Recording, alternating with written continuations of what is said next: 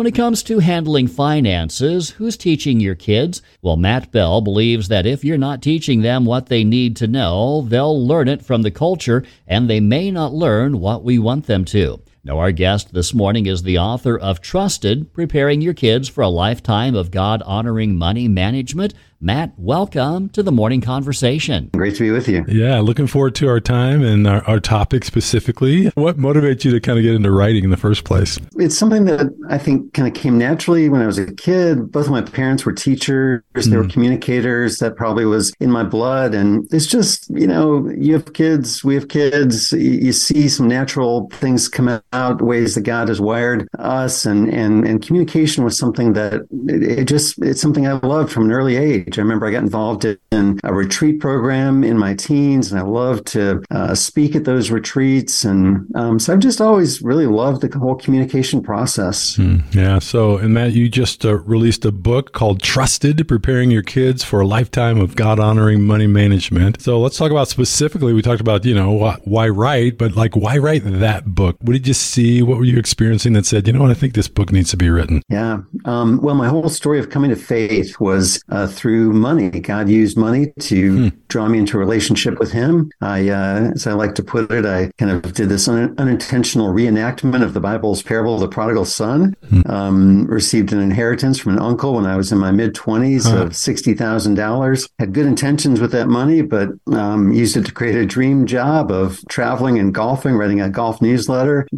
And it was great. It was a lot of fun. Got to play Pebble Beach and some great courses, but was not attracting very many paid subscribers, which seemed like a minor detail because I had this huge pile of money. But 2 years after inheriting the money, I had $20,000 of credit card debt. Wow. And I had just become so acclimated to that life and so blind to what was happening with the money that when the actual money ran out, I kept funding it on credit cards. And that was a very humbling, life-changing experience. It was ultimately what God used to draw me into a relationship with Him. It woke me up to my need to learn about money. And I've been studying ever since. The first church I went to had a stewardship ministry, which I had never heard of before. I've heard of churches asking for money, but I never heard about them teaching about money. And so ever since that experience in my mid-20s, I've just been a sponge for all things financial, and especially what the Bible teaches. And the idea of helping kids get on a good path with money. Like I said, I made a lot of mistakes. And so I'm really excited about all the potential good that God could do in and through young people who get on a good track with money early in life. Matt, as you think about it, what's the risk to our kids if we don't invest in really training our kids financially? If we don't teach our kids about money, it isn't that they won't learn.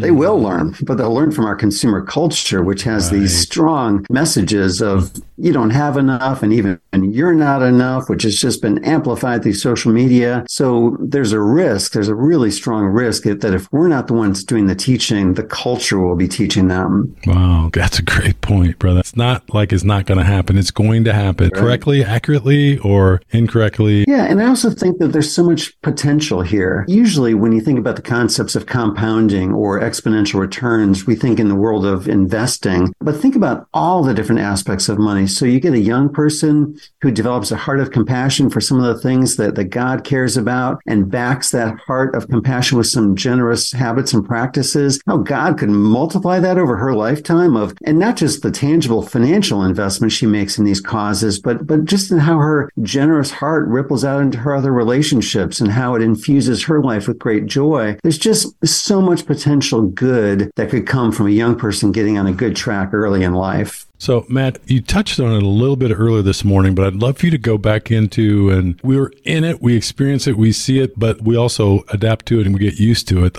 The culture that always thrusting itself on us in the culture's perspective of material things and money and the impact it has on our lives and our kids' lives. Help us kind of re-wake up to those forces that we need to be aware of and we need to help our kids be aware of. It is huge. The culture has a very strong impression on us, all of us. I think about the word consumer. So we hear that term so often that I think we've become comfortable with the idea of, with that label. And yet it wasn't always true that we were called consumers. Back in the early 1900s, things changed a lot. And that's when people went from being described as citizens or workers to being described as consumers. And it was very wrapped up in a lot of things happening in the whole marketing world at that time. And so I like to draw the distinction between being a consumer versus being a steward or manager or wise builder, as the Bible talks about. And there are some really stark differences. So if I'm a consumer,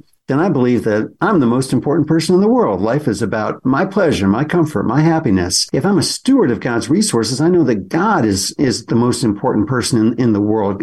My life is to be about Him, to be about glorifying Him, to living in relationship with Him, to honoring Him. If I'm a consumer, I believe it's money and things that bring happiness. But if I'm a steward of God's resources, I know it's relationships that bring joy in life. And if I'm a consumer, I believe I'm in competition. That's kind of the driving force to have more than I used to have, more than others have. I'm in a competition for more, whereas God's word teaches us that our lives are not about competition, but about contribution, about using our gifts and talents and passions to make a difference with our lives. And so these may be kind of heady, abstract concepts, but they're really important for our kids, for us to understand who we were made to be and to live into that identity, because our identity drives so much of our behavior. Matt, let's talk also about just contentment. I was looking at this magazine or something, and it was one of the first times that in that moment realized all of a sudden I had this discontentment with what I had that I didn't have like 2 minutes ago. And it was strictly because of the advertising I just exposed myself. How do we manage that for ourselves and for our kids? Yeah, I appreciate your authenticity about that, because we've all been there. We're there on a regular basis. And that's how the marketing machine works in our culture, is that it's to drive a sense of discontentedness so that we want to buy more and to try to fill that longing that we all feel. The strongest antidote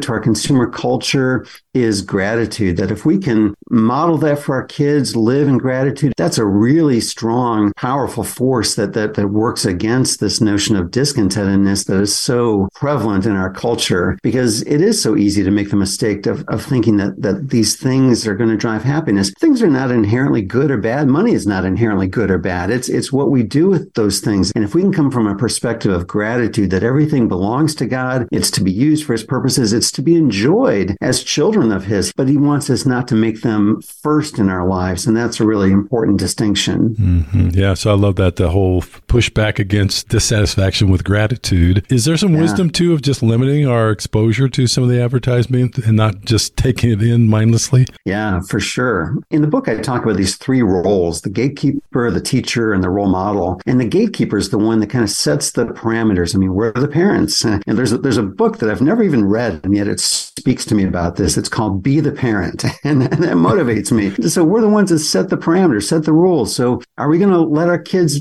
be on social media? What are we doing about screen time? I'm a strong believer that screens should not be in our kids' bedrooms, for example. There should be openness and accountability for those sorts of things. And we should help our kids navigate these messages in our culture. And so when a kid is super young, they don't even know the distinction between programming and advertising messages. And those lines have been blurred a lot through just woven into storylines. So help them make the distinction between here's a marketing message and here's the content of the program, and then help them unpack messages that they're taking in. Are these things really real? Just help them unpack the culture, because we have to live in the world, but the key is to not be of the world. So helping our kids kind of learn to not be at the effect of so much marketing that we all experience, but learn to interpret it and make wise decisions about it would be a good thing. So Matt, allowance or no allowance? That is the question.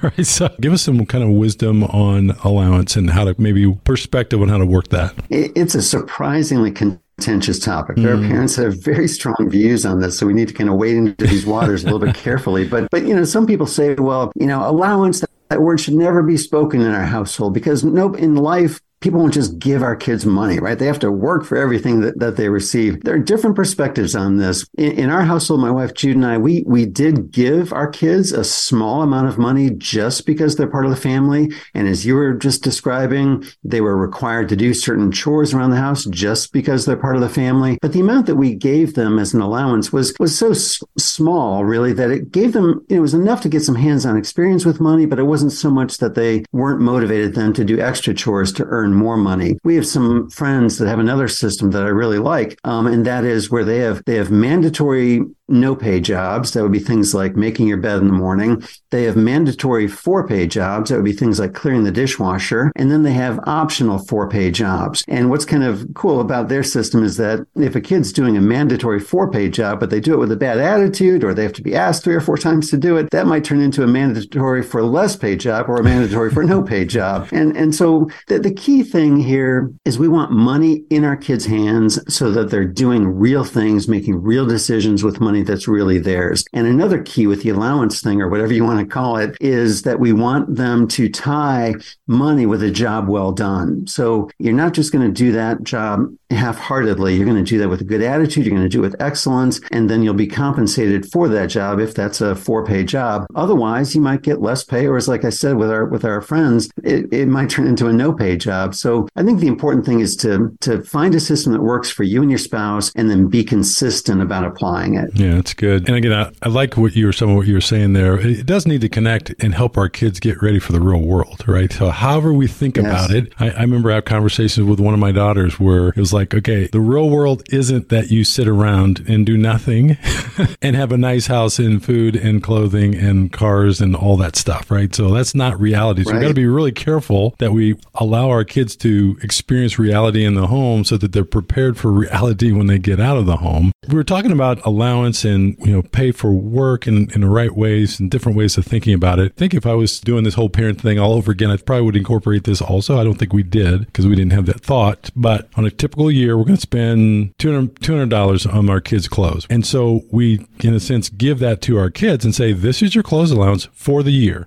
If you buy one pair of jeans that cost $250, those are all the new clothes you're getting for the next year, right? So just as far as them learning to handle money well, you're going to spend it anyway on them, but just to kind of integrate their development. What are your thoughts about that concept? So important. I'm glad you're bringing that up. That's something I learned from another author, Mary Hunt, in her book, Raising Financially Confident Kids, where she talked about that very idea, Stan, where you take something like clothing, that's a great starting point, and you say, we're going to spend, maybe $25 a month on kids' clothing. Well, now we're going to give that money to them. And so we did that with our kids. They had an envelope. They put their $25 a month in that envelope. We would go clothing shopping with them, and they would have those envelopes with them. That makes it so much more real than if we were just managing that $25 for them. That's too abstract. But when it's in their hands, and like you said, they're making trade-offs between this expensive pair of jeans versus 2 of these, those are real decisions. Those are real trade-offs that they're making. And now they're paying the money to the cashier. They're getting their change back. There's so much learning that goes on in that process. I remember the first time we did that with our kids, it was so moving. People think, it's silly to tear up about this, but I was watching them make these decisions in new ways. I mean, they'd been with us before the store, but now it was so much more real that it was just powerfully moving to see them navigating these decisions. So I met another couple in writing the book that took that whole idea even further. Every year on their daughter's birthday, they would give her responsibility for another category. So it started with clothing, went to personal care items, went to entertainment. And over time, she became responsible and making good decisions in all these areas. So I think that's just a great real world way of teaching kids about money. And the more real we can make it for kids, the better. Matt, you thought, wrote, interacted, had conversations quite a bit with parents and families around money. What's one of the biggest mistakes you feel like we as parents do in terms of money with their kids? The one that comes to mind would be doing too much for our kids, especially when a kid's super young. The things they want, they're not very expensive. It's easy for us to buy these things that they want. And yet, sure, it's not like we're going to never buy them a present or something. Of course, we're still going to be generous. But if we can encourage them and really make it a requirement for them to own more and more of this and purchase more and more by having to wait, by having to save over time, we will do them such a great service. Far better for them to start taking responsibility and taking the time. Delayed gratification is one of the most powerful character traits. If they can learn to save over time to buy these things, it will serve them really, really well. So where does entitlement come from? And I asked that question because I had a friend of mine who had actually a foster daughter who had never had anything. I would have thought that she would have been great grateful and thankful for whatever that she received, but she had a very strong sense of entitlement. It really surprised me. So that's one of the most important kind of ways of thinking for us to be intentional about trying to avoid in our kids. And it's hard. I mean, it's just in the air we breathe. It's in the culture. People say we don't really live our lives in an absolute sense. We live by comparison, and they start to feel kind of entitled to these things. So I think if we can model that for our kids, that we're truly grateful for the things that we have, if we can encourage them as we pray with them, living a life of generosity where we're aware of the needs in this world. You don't want to use that in a manipulative way, but we just want to introduce them to the real world, that in many ways, some of us are living in a false world because we're not regularly seeing people in a very different situation. So if we can bring our kids some awareness of that would be a good thing. And one of the things we've tried to do to foster a sense of generosity and a heart of generosity, and I think it helps in this whole area of entitlement, is we've sponsored some kids in different parts of the world. One year we sent some extra money for a birthday, and this child, Aziz, he sent us back a picture of what he bought with that extra money. He bought rice and he bought soap for his family. Wow. So again, we don't want to guilt our kids into it. We don't want to use it in a manipulative sense, but we want to just have that be part of the rhythm of our lives, that we're aware and we're helping our kids be aware of kids that are living very differently in different parts of the world, even in our own cities. Matt, I'd love your thoughts about the differences from a personality standpoint with our kids. I've got a daughter she does not spend money, just on her own personality, wiring wise. And I have, a daughter who spends a little more freely. It's more of a discipline for her. How do we think about that in terms of our kids? It's a fascinating topic. I think if you really study the way God has wired you up, and then as parents study how God has wired up our kids, it's fascinating. There's different temperament methods out there. In the book, I talk about probably the simplest one, where 4 different temperaments, the sanguine and the choleric and the phlegmatic and the melancholic. And these are not, one's better than another. It's none of that. It's just different. It's how God has made us. And when it comes to money, there are certain financial tendencies that come with each of these temperaments. So you mentioned you have a daughter that's a real saver. So probably a primary phlegmatic temperament, because phlegmatics tend to keep things. And so there's some good and bad in that. There's an easier experience with saving money, but there may be a difficulty in giving money. Right. And yet when phlegmatic temperament types have been kind of led by the Spirit to give, they can end up giving very generously. A sanguine type is kind of the outgoing, life of the party, and really enjoyable sort of person. That person financially, very generous, naturally generous, doesn't like to budget. They would rather be out with their friends than doing something analytical like that. It's fascinating to learn how God has wired us up, to learn to maximize our inherent strengths and put those to productive use. And it's helpful to learn to kind of manage around some of the inherent challenges that come with these different temperaments. I think most of us, when we start thinking about our kids, we go, okay, what does it mean to train our kids budgeting, spending responsibly, versus no, actually, you may have a kid that's too anal about saving, and you need to teach them to lighten up, to be more generous, to enjoy. It's probably not if we need to invest in our kids financially as far as their financial handling of money. It's how, based on which kid we have and how they're wired. That's exactly right, because it's not one size fits all parenting. But yeah, I think about, our oldest doesn't care about fashion. We have to kind of beg him to update his clothing, his look, kind of naturally wired to save. Our second is more outgoing. What comes with that temperament is really interested in how he looks and the brands. And it's fine to have the brands you like, but let's not pay full price. Let's get them on discount. It's difficult to kind of go against our natural bent in life, but it's helpful, to not be at the effect of it, to understand it so that we can start to work with it. Well, Matt, this has been a really rich morning for sure. Thank you so much for the resource that you have put together to help us parents teach our kids about money. And thanks for sharing the morning with us today. Well, it's my pleasure. Really great to talk with you.